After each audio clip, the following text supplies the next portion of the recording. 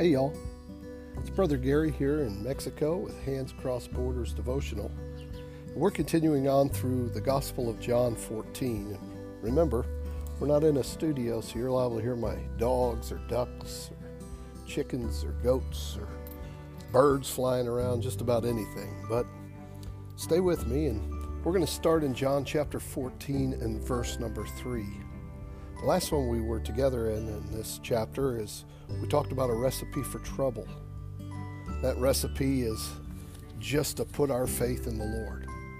He's continuing on here in verse number 3, and he says, "And if I go and prepare a place for you, I will come again and receive you unto myself, that where I am, there ye may be also."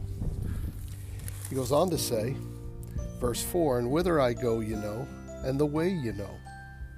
Thomas saith unto him, Lord, we know not whither thou goest, and how can we know the way? Jesus saith unto him, I am the way, the truth, and the life. No man cometh unto the Father, but by me." Now, this is one reason why just about every other religion is accepted and Christianity is hated so badly. Most religions have a wide open emphasis. You do basically anything you want, go any way you want, and it's gonna turn out good for you. But the Lord here himself, Christianity is very narrow. It is so narrow that you can miss it if you miss Christ, because Christ is Christianity. He's telling them, now don't be troubled. We saw that in verse 1 and 2. And then in verse 3 he says, now listen. He uses the word I 3 times there in verse 3. I go and prepare a place. I will come again. And that where I am, there ye may be also. So he's saying this, listen, if I'm going to set this thing up for you, I'm dying on the cross, I'm going to make heaven ready for you, then I'm coming back again. I'm not going to do all of this for nothing. I'm coming back, and I'm coming back to get you. That's the blessed hope. Not only that, he says, and where I go, you know, and the way you know. But Thomas, here he is, been walking with Jesus for so long, and he misses it. It's right in front of his face, and that's the way it is oftentimes with you and I, that the Lord is teaching us something. It's right there in front of our face, and we can't see it. And here's what he says in verse number 6. I am the way, I am the truth, and I am the life. And you're not getting to the Father unless you come through me. What he's saying is this, and it goes in the face of religion.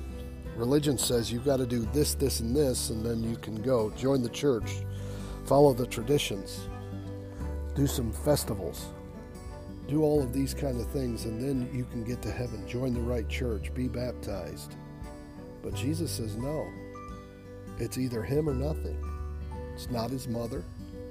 It's not some other follower of Christ. It's not some organization. It's Christ alone. No works. Nothing you and I can do to earn it. You either go through Christ. Well, how do I do that? Well, he tells them in verse number 1. Believe in him. Believe that I have prepared that place for you. You see, he's getting ready to go to the cross. He's going to die for the sins of the world. Then he's going to be buried for 3 days and 3 nights, and then he's going to raise from the dead to prove that he was God. He's going to resurrect.